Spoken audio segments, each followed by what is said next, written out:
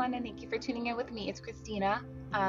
So I wanted to talk to everyone today just about kind of where I'm going and where God has me during this very prayerful time in my life. And one thing I think that God has really been speaking to me about is the power of words. And I'll tell you today, honestly, I had what felt like one of the most one of the closest encounters that I've had with God.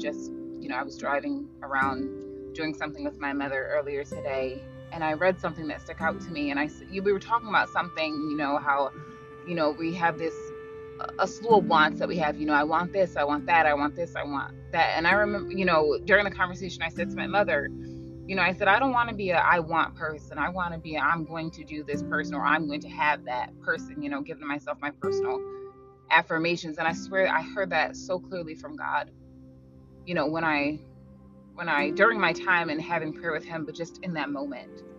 We don't have to be this group of people or this family, these children who are, we don't have to have a wish list for God. God is omnipresent, and he can grant us every desire that we have for our heart. What he asks us to do is to believe, to have faith that he will allow these things to come to pass. And when I tell you, during that moment, I felt so much clarity and so much peace, because I know that God is who he says he is. God will do what he said he's going to do. He's faithful through the end. He's the same yesterday, today, and forever. And I just want to encourage all of you to just, it goes back to that issue of trust, but it also goes back to the word that God gave me, which was that, don't be a wanna type of person. Be a I'm gonna do, because I can do all things through Christ who strengthens me. And don't put limits on God, because God can do far beyond whatever it is we ever thought, we could ever ask or think. But we have to open our mouth and take the shackles. We talked last week, I talked earlier this week about chains. Take the shackles off your mouth, the shackles off your brain, the shackles off of, this way of thinking that God can only do a little. God's blessings are endless. They're endless. One word and God can speak, one word that God speaks, one word that we hear, anything can change the entire trajectory of our life, where we're going.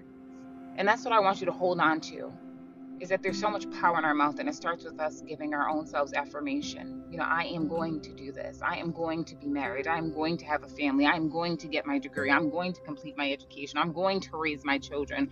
I'm going to be financially stable. I am going to, not I want to, not I hope to, not I wish to, but I'm going to, because God, I'm going to partner with you. And I believe that you're going to believe. I believe that you're going to do every single thing that I ask you to do. And you're going to stand firm in that, because the enemy doesn't want you to be firm. He wants you to have trust issues. He wants you to juggle and think, well, can he, will he? It didn't happen yet. It's not going to happen. God's timing is the perfect timing, and it may not come when you want it, but it's going to be there right on time. And I feel that really prophetically for all of us right now.